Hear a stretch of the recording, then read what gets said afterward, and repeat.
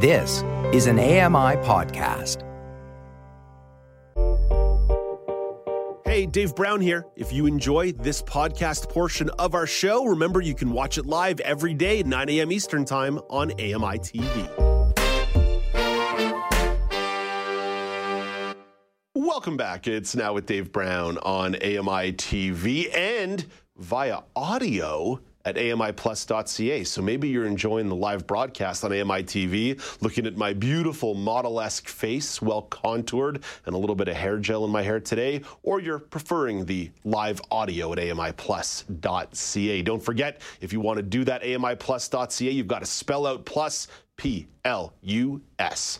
It's Friday, which means the weekly news panel gets together. You can't do a panel without panelists. So let's say good morning to Joeita Gupta and Michelle McQuigge. Hello, Joeita.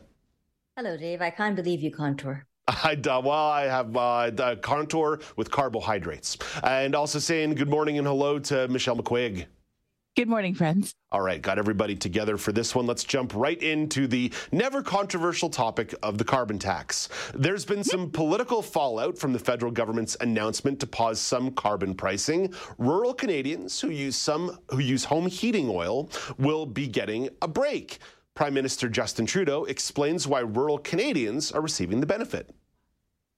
Because if you live in a rural community, you don't have the same options that people who live in cities do. We get that.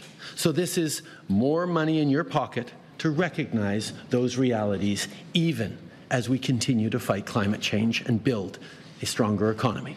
Conservative leader Pierre Poilievre is calling on the Liberals to exempt all forms of home heating. The common sense Conservatives have put forward a motion in the House of Commons extending the pause on home heating to all Canadians everywhere. BC Premier David Eby thinks it's unfair that only certain regions are benefiting. And so if the federal government is going to do this work, they need to do it in an equitable way across Canada.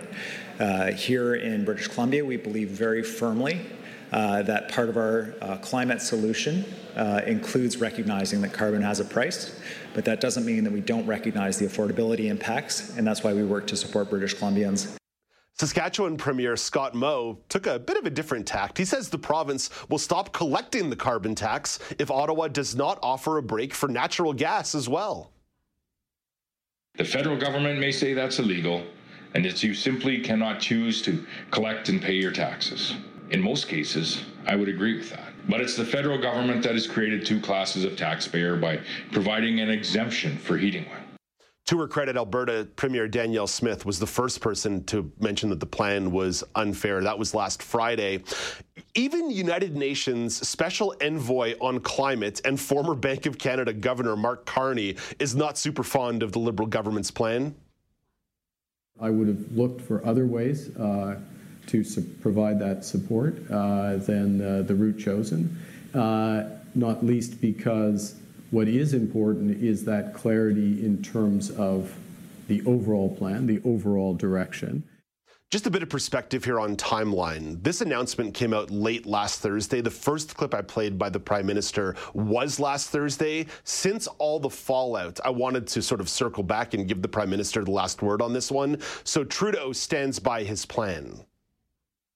Home heating oil is more expensive than other forms of heat, and home heating oil is disproportionately relied upon by lower-income Canadians in rural areas across the country who need more support. That's what we're doing, and that is absolutely something I am going to continue to stand for unequivocally, while Mr. Poilievre has no plan to fight climate change and therefore no plan for the economy. So, Michelle, I acknowledge that I threw a lot of clips and perspective in there that played out over the course of 5 or 6 days, but I want you to zoom out even further. A few years in, how would you describe how the federal government is handling carbon pricing? I'll give you a spoiler alert on my answer. It's 2 words: overly complex. Well, and I think that's part of the many arguments that have surfaced here. Even those who are generally for carbon pricing, like Mark Carney, and you played that clip, have expressed dissatisfaction with this particular U-turn, because that's exactly what it is, and it kind of muddies the waters. It makes things more complicated. It was already a complex structure. The Liberals had to take a bit of a gamble by including it in their platforms in 2019 and 2020, or 21 rather. So that is a risky move. And now we find ourselves in a bit of a maelstrom. And I have to add something to all the coverage you just said. Yesterday, the NDP indicated that they would probably back the Conservative bill. So that's a major problem for the Liberals right now because of this confidence and supply agreement that's in place. The Liberals kind of have their feet to the fire at the moment. And I think many people would argue that it's because they went and made an already complex issue even more complicated with this particular backtrack. Joeita, a similar question to you. I'll put a little more preamble on this one, though. Sometimes in politics, they say good policy should be able to be written on a postage stamp. And at this point, the federal government's carbon price and exemptions and cap and trade, whether it be at the individual or the corporate level, has become quite the maze of different policies. And even if you listen to that Pierre Poilievre clip versus the two Justin Trudeau clips, Poilievre got that out in 9 seconds. Both of the Prime Minister's clips were well over 20 seconds. So that's where I land on this overly complex, while acknowledging that climate change and carbon pricing is a complex structure. But the Prime Minister kind of walked into this on his own by introducing overly complex exemptions. Yes, I think the whole thing from start to finish is very complicated and hard to keep track of. I know I have to keep going back and double checking my notes to make sure I have all my I's dotted and my T's crossed when I talk about this particular issue. And I think what this particular exemption does is really send out mixed messages on the part of the federal government as to how serious they actually are about fighting the climate and implementing the carbon tax. So in some respects, it has, when you bring in an exemption to exclude to exempt certain types of fuel and to exempt certain kinds of certain sources of heating, it does open up the door. And I'm sure that was not the intention of the Liberal government, to really start to undermine the entire carbon tax policy. Now, with that said, it is, I will concede, a problem that people should not be struggling to heat their homes. Yes, and 100%.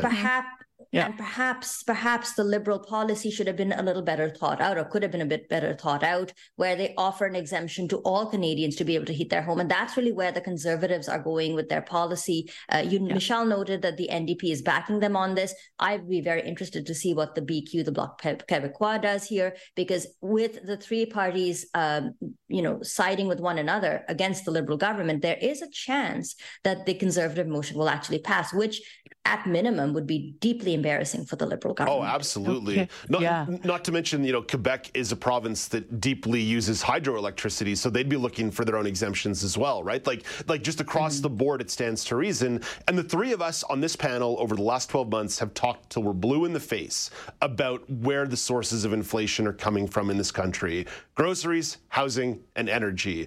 I would say of those three, energy is the one that the three of us have probably talked about the least. But Michelle, that's one that continues to hit people in the pocketbooks because there's a volatility in those prices that really there's no fiscal or monetary policy that's going to change how energy is priced. That is a pure market-driven factor. So again, I understand some empathy on where the Liberal government's coming from. They want to try to offer people breaks, but when you start really picking in at granular details and trying to get too narrow in your focus, even people who support the carbon tax are going to feel left out.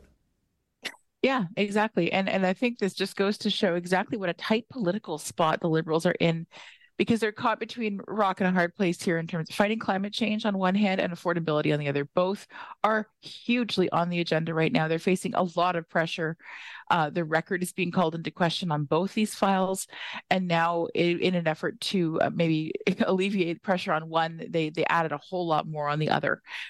So they seem to be in a real bind this way. And now, of course, they're facing also political questions about who this move impacts. Yes, the home heating exemption applies across Canada, but the ultimate net impact is more concentrated in Atlantic Canada, which is traditionally a Liberal stronghold politically, and where they've seen their numbers slipping because they've been slipping nationally. So to me, all of this just speaks to the degree of sort of political panic rather than more policy-driven decision-making. Joeita, I've ranted and raved about rebates as a policy, as not the best way to do anything in terms of stimulating the economy or dealing with cost of living. It's like very short short-term versus long-term thinking. I do look at the urban-rural divide, and I accept the Prime Minister's position that living in rural Canada can be more expensive to get some of these necessities.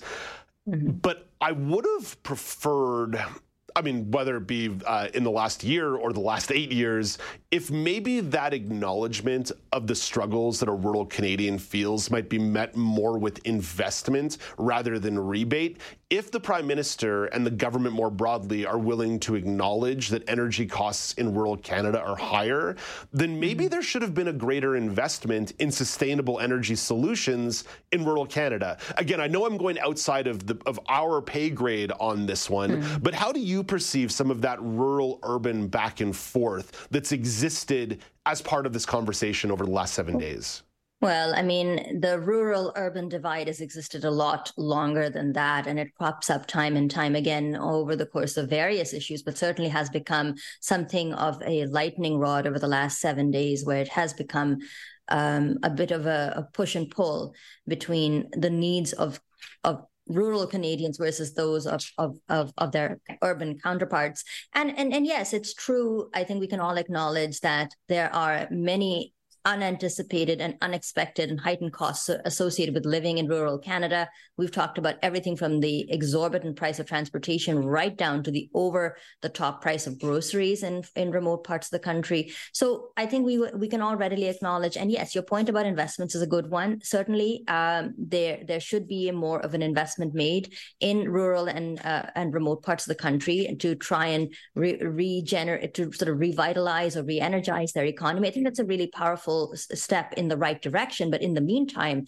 because investments also take time to generate revenues, the rebate option cannot be entirely turfed. And I think one of the things that has to be mentioned about the particular carbon tax exemption that we're talking about is that it is meant to provide a 3-year grace period for homeowners to switch over their heating system. So it's not forever.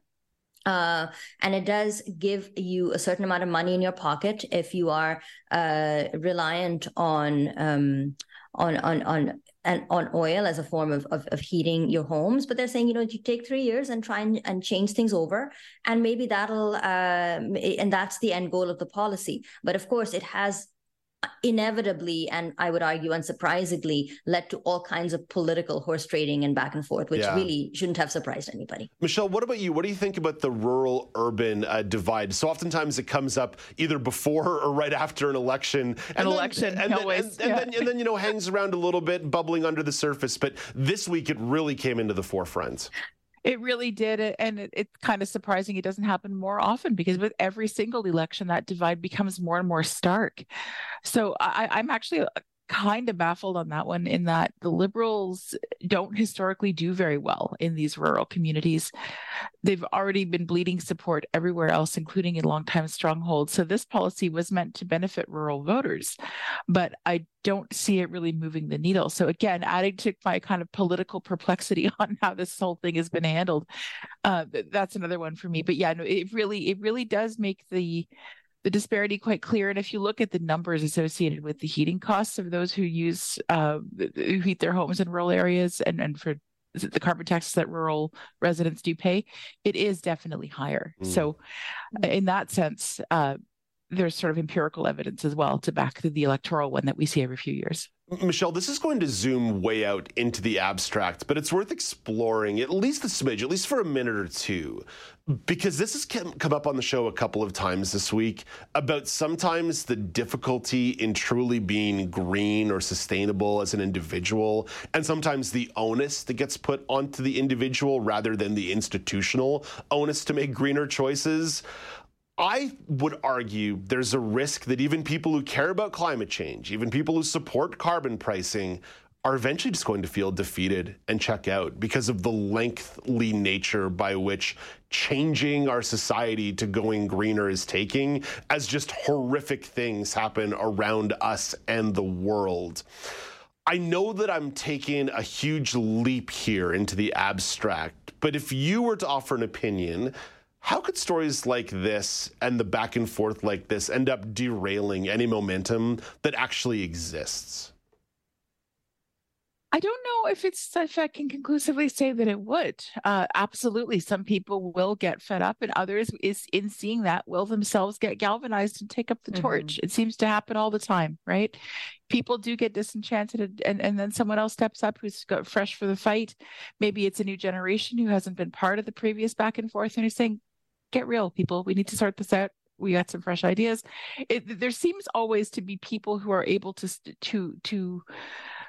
The momentum for these fights seems to keep building, and I really don't see climate change as one where people are going to give up entirely, just because the ramifications are so concrete and so real. When they'd only look at this past summer, I think even when people started breathing smog from Quebec in southwestern Ontario, for a lot of people that has proven to be a wake-up call. So I think political wrangling also might be wind in the sails of some people who are angry about this stuff and might use that as momentum for themselves in their fight. Joeita, similar question to you. The conversation that happened earlier this week is about the overly complex nature of local recycling policies and how it changes from urban boundary to urban boundary. And the argument that I made there is that if you make it so impossible to recycle, at a certain point, everyone's going to throw their stuff in the trash and throw their hands up in the air. I know that the stakes on something like carbon tax and overall carbon pollution is a little bit higher than simply local recycling policies. But what do you make of my assertion that sometimes when you get a story like this, that even though the carbon tax has largely been supported based on votes of 60 to 60% of Canadians based on the last two federal elections, that you get a story like this that just throws so many kinks in the gears that people might just throw their hands up in the air and be like, "I'll forget it. It's this isn't worth it." Yes and no. I think there will certainly be groups of people who will be disenchanted saying, "Oh yeah, you were all for the carbon tax," until it actually came down to, people who used a lot of carbon and it became politically inconvenient for you to keep supporting the policy. So yes, I mean, I'm sure there are people who will be disengaged and disenfranchised, but I do think that there's momentum building around climate activism, especially amongst young people, that is happening on a very grassroots level. And I don't know how much that momentum will change or shift as a result of high-level political horse trading and back and forth. So I think that there's a lot of energy around fighting climate change, especially in people much younger than us. People in high school, young university students are really pushing the needle and are showing activism around the climate in ways that are truly remarkable. And there's a number of environmentalists have also talked about the power of connecting with the environment as a way to keep yourself going. I mean, I think the environmental movement has been around for many years now, and you get some wins and you get some losses. And I think if you're committed for the long haul, you take the good with the bad. So you're not really going to throw your hands up because of what might be perceived as a political setback. Yeah. The other thing. By the way, until Pierre Poilievre wins the next election in 2025 and scraps the whole darn thing. Well, then that's a major setback. We'll cross that bridge in 2025. But the other thing, I often reflect on this in light of the whole fracas about the straw ban, if you remember that. Oh yeah. Is I think that I think in some respects the environmental movement has been forced to grow in as well, and you can't just be a single issue campaign anymore. And so I think there's a little more sophistication built into the analysis, where they'll say, okay, this carbon tax exemption does apply to people in rural communities who have affordability challenges that urban Canadians do not. And as environmentalists, if we want to fight this fight in a sustainable fashion, and by sustainable, I don't mean sustainable for the environment, I mean sustainable to try and keep people under the umbrella or in the tent, then we have to recognize people's different economic and lived realities. So I think that the environmental movement is also becoming more sophisticated, and I'm not sure this is the one that's going to undermine the efforts around the carbon tax. All right. That's a nice optimistic moment to end this conversation on. So let's put a pin in this one, and I'm sure it will be revisited moving forward between now and 2025 and in 2026. And so long as Now with Dave Brown exists, I sense that there will be conversations about the carbon tax. But coming up next, British Columbia and Ontario are mandating Holocaust education in high schools. It begs the question, how can history education be improved in Canada? I have thoughts, and I know Joeita and Michelle do too. This is the Now News Panel on AMI TV.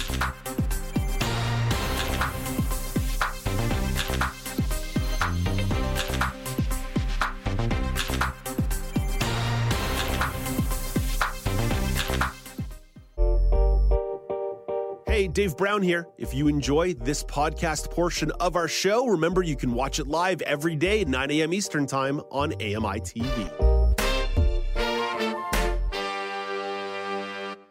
Hi, I'm Red Sail, inviting you to download the latest episode of My Life in Books, where internationally acclaimed authors discuss their lives, their work, and 3 books that have resonated with them.